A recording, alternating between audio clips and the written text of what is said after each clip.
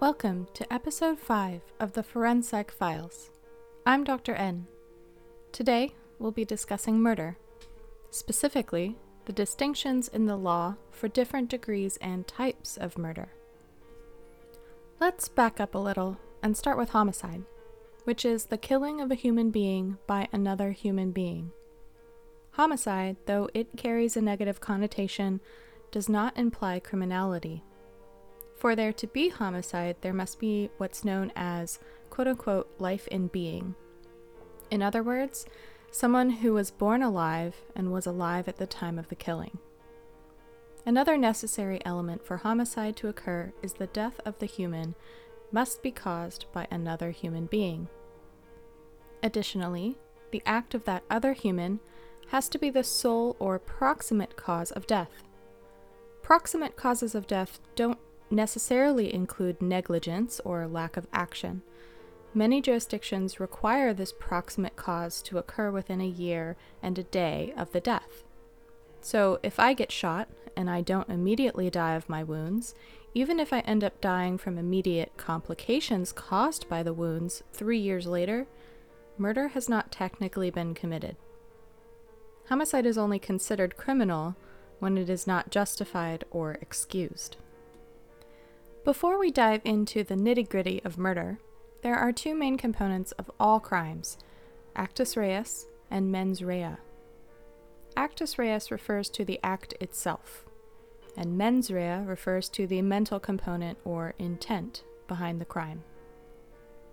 Intent is usually pretty straightforward. Let's say you got fired and you believed it wasn't justified. You might feel very hurt and betrayed by your employer. Further, you decide to get revenge by killing the boss that fired you. You purchase a firearm and shoot your former boss, causing their death. You had the intent to kill as well as the lethal means. That's pretty cut and dry. But suppose you choose a different method that's not very likely to kill your former boss. You set up an elaborate booby trap, a Rube Goldberg type of device, that must work perfectly to kill the intended target, but very unlikely that it actually works. If you ended up being successful in killing your former boss, it would still be intentional homicide even if the success wasn't likely. Looking at it from a different angle, suppose your intent wasn't to kill your former boss but to ruin their home. You decide to detonate a bomb in their house when you think no one's home. And you inadvertently kill a house cleaner in the process. This is intentional homicide even though your intent wasn't to kill the house cleaner. You engaged in a dangerous behavior that made death likely in the event that someone was present. But sometimes it's not so easy establishing intent. There are common law doctrines that can help establish intent if necessary in that case. An example of this is the deadly weapon doctrine, which states that a person who intentionally uses a deadly weapon on another person, killing them, presumably intended to kill them. This doctrine can permit a jury to infer intent to kill. Deadly weapons can include guns, knives, rocks, cars, bombs, or even your own fists. Moving on to the act itself, this can be an action or an omission making up the physical elements of a crime. Usually intentional killings are done with affirmative actions, but there are some non-actions that would be classified as intentional killings if the person desired the victim to die. For example, a non-action could be leaving someone in a locked or disabled car without the keys on railroad tracks. This could be considered an intentional killing if you wanted the person in that car to die as a result of being trapped in that car. Even words can cause unintentional death. If you testify falsely as a witness to a crime that results in an innocent person being put to death, that would be an example of your words causing an intentional death. You can also be guilty of murder for failing to act when there exists the duty to act. This can relate to children. If you leave an infant, for example, alone in the bathtub and watch them drown, there was a duty for you to act, and your failure to do so can be considered murder. But intent isn't solely attributed to the intended target. It can also be transferred to innocent bystanders who become unintentional victims who you did not mean to kill. Back to the previous hypothetical example, you decide to kill your former boss for firing you, so you go to the office with a gun and shoot them in their office. There's another person meeting with them at the time, and you kill that person as well as your former boss, presumably because they got in the way. In that case, you are guilty of murdering two people. Once you shoot the gun with the intention to kill someone, you're guilty of killing anyone who you hit, not just the person you want dead. And even if you act without the intention of killing the person, but intend to do great bodily harm that results in their death, that would also be considered murder. If you want to keep someone captive, for example, without the possibility of them running away, you may break their leg in an attempt to keep them from running. If you broke a bone that happened to nick an artery and they bled out and died, that would be murder. There is another concept called depraved heart, and this refers to circumstances where you may be guilty of murder if you act in a way that creates a high risk of death where death occurs. Drive-by shootings fall under this category. Excessive speeding in a school zone where children are present would also fall under this category.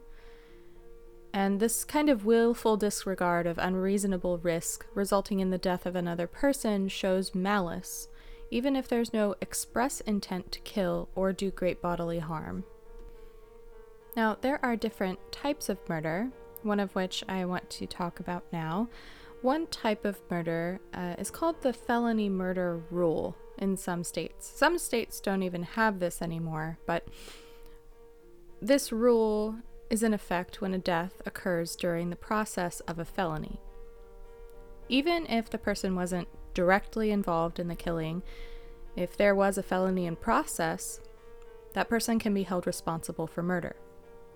For a lot of jurisdictions that still have this rule in the books, the felony itself has to be inherently dangerous. And examples of dangerous felonies include kidnapping, rape, and robbery, just to name a few. It wouldn't include tax evasion, for example.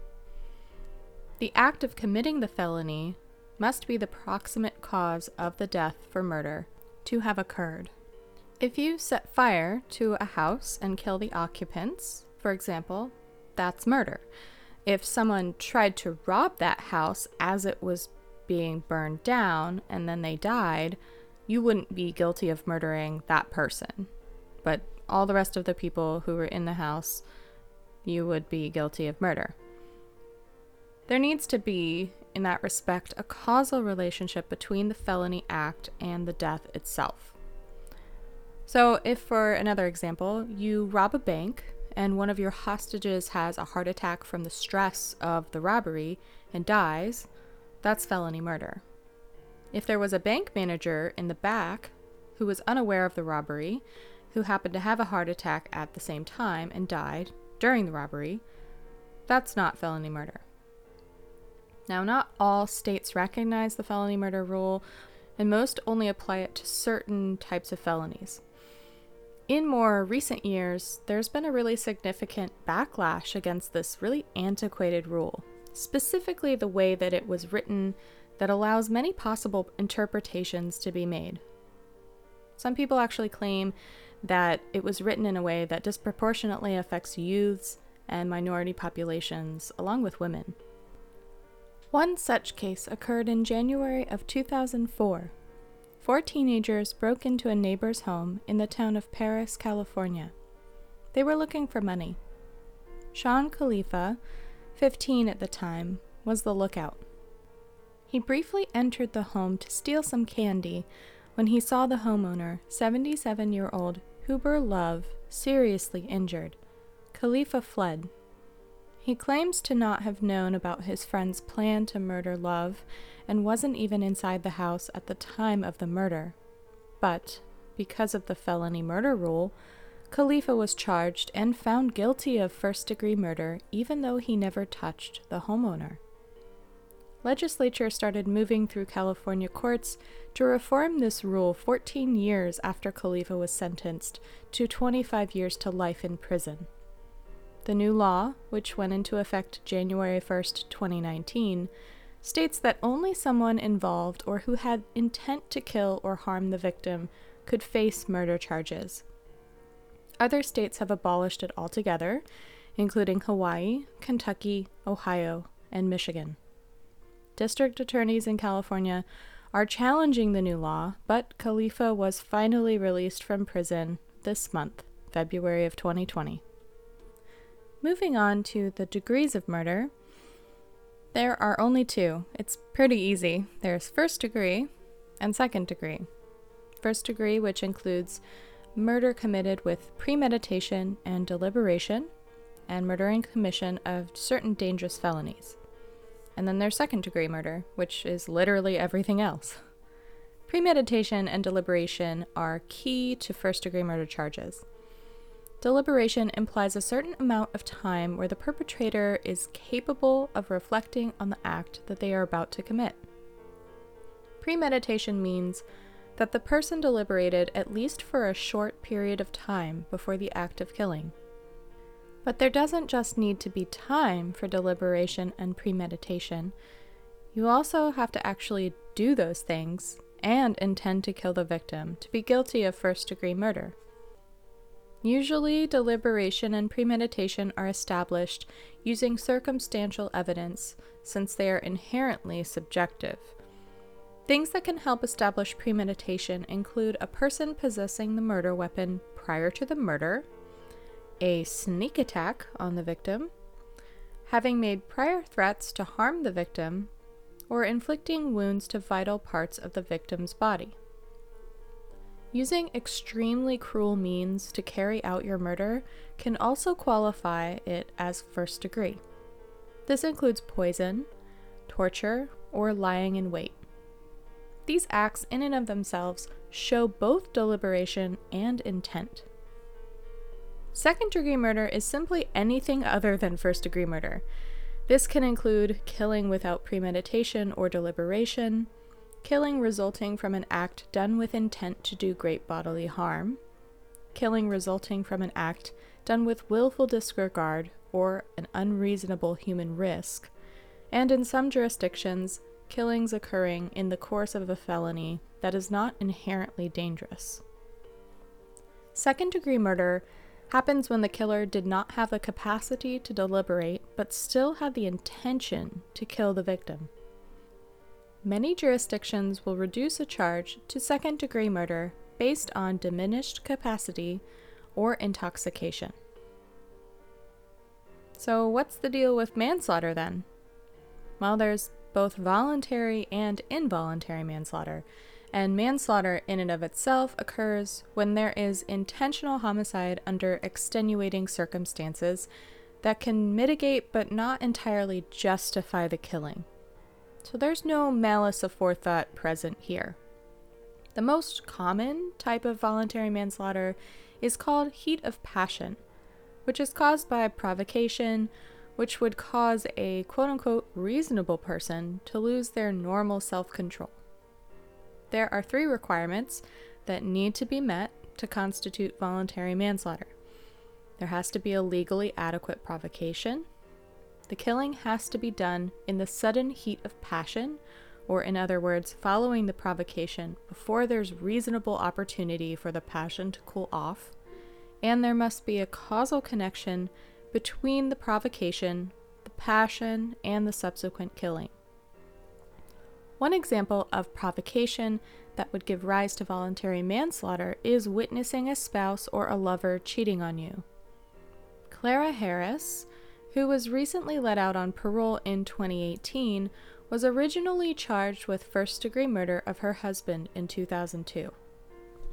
She hired a private investigator to follow her husband when she became suspicious that he was having an affair. The investigator tipped her off that her husband was at a hotel with his mistress. Clara drove there with her husband's daughter, her stepdaughter, in the back seat. She confronted her husband and his mistress in the lobby, allegedly attacking the mistress before hotel security escorted her back to her car. She then got in the car and proceeded to run over her husband multiple times, according to witnesses. Her stepdaughter, still in the back seat while all of this was happening, later testified against her, claiming she had asked Clara to stop. Clara had admitted to wanting to hurt her husband, but not to kill him.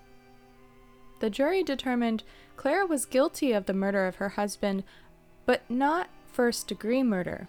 They found her guilty of what was called sudden passion at the time in Texas, what we think about today as voluntary manslaughter, which carries a far lesser sentence than first-degree murder.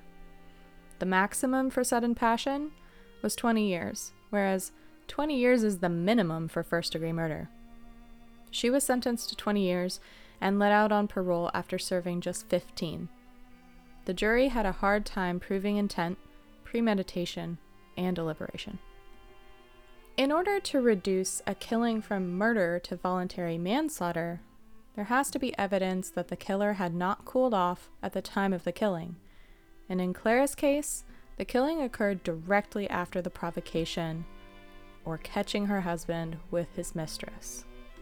Involuntary manslaughter is the other type of manslaughter that's considered an unintentional homicide, committed without malice, but still not justified or excused. Two main types of involuntary manslaughter are criminal negligence and unlawful act manslaughter. Criminal negligence manslaughter is any behavior that involves a high degree of risk of death or serious injury. This can include being an irresponsible camper who doesn't properly put out a fire, which spreads and burns down a nearby cabin, killing all of its inhabitants. It can also include situations where parents who seek medical treatment for their child with the flu ignore the doctor's recommendations and do not seek additional medical attention when the symptoms get worse, which ultimately end in the death of the child. Another real example was the Station nightclub fire. In 2003, in West Warwick, Rhode Island, Great White was playing a set at Station nightclub. The fire started with pyrotechnics that were set off during the set. They immediately ignited flammable acoustic foam in the walls and the ceilings around the stage. The whole club was engulfed in black smoke within 5.5 minutes.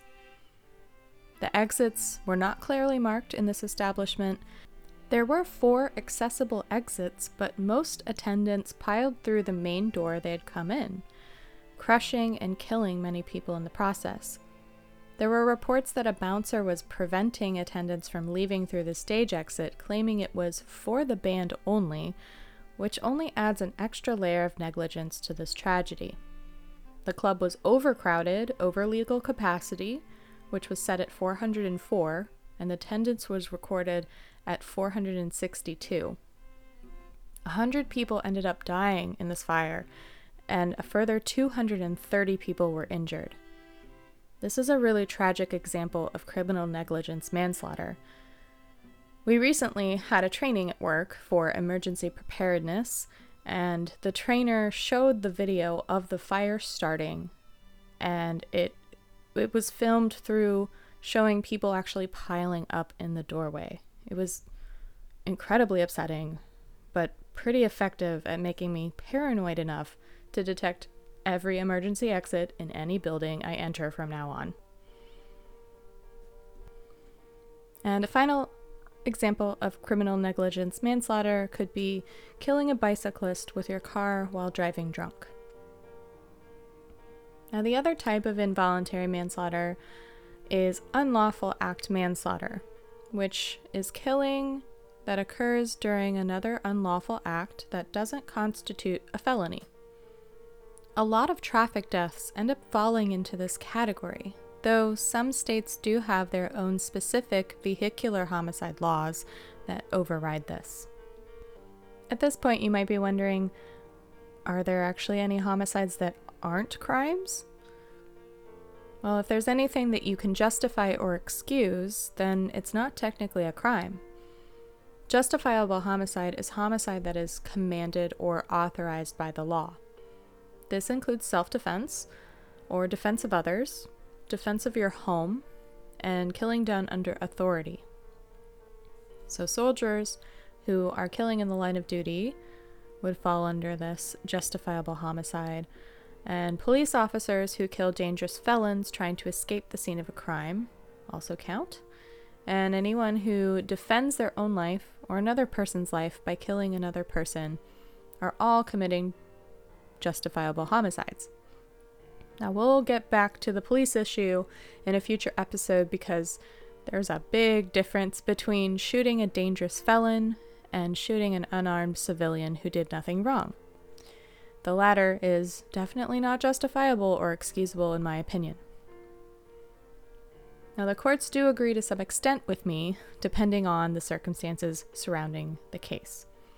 But we will come back to that in a future episode. Now, excusable homicides occur when there is no criminal guilt attached to the killing. The distinction being that excusable homicides are not authorized by the law, and the defenses used are not justifications for them. Excusable homicides include being under duress, necessity, mistaking the law or the facts, involuntary intoxication, and having some incapacity, usually being either infancy or insanity. Now, I know many of you may not agree that there are excusable or justifiable homicides, and there's certainly room for a healthy debate on the topic. But in terms of the law, all of these tragic events have to have some sort of order and hierarchy associated with them so we can determine punishment that best suits the crime. And as we discussed today, laws aren't perfect. There are many people out there fighting for reform that is so greatly needed for laws that were written over a century ago. Thank you so much for listening to episode 5. The Forenpsych Files is officially on Google Podcasts as of last week. You can also listen on the website at the-forenpsych-files.captivate.fm, which is linked in the episode notes. You can also listen on Apple Podcasts, Spotify, Stitcher, along with many other platforms. You can find me on Instagram at the-forenpsych-files-pod. Please reach out if you have any questions, corrections, suggestions, or requests. The email for this podcast is theforenpsychfilespod@gmail.com. All episode content was researched, written, and produced by me, Dr. N. All music you hear in this episode was written and produced by me and classical composer Jeffrey Young.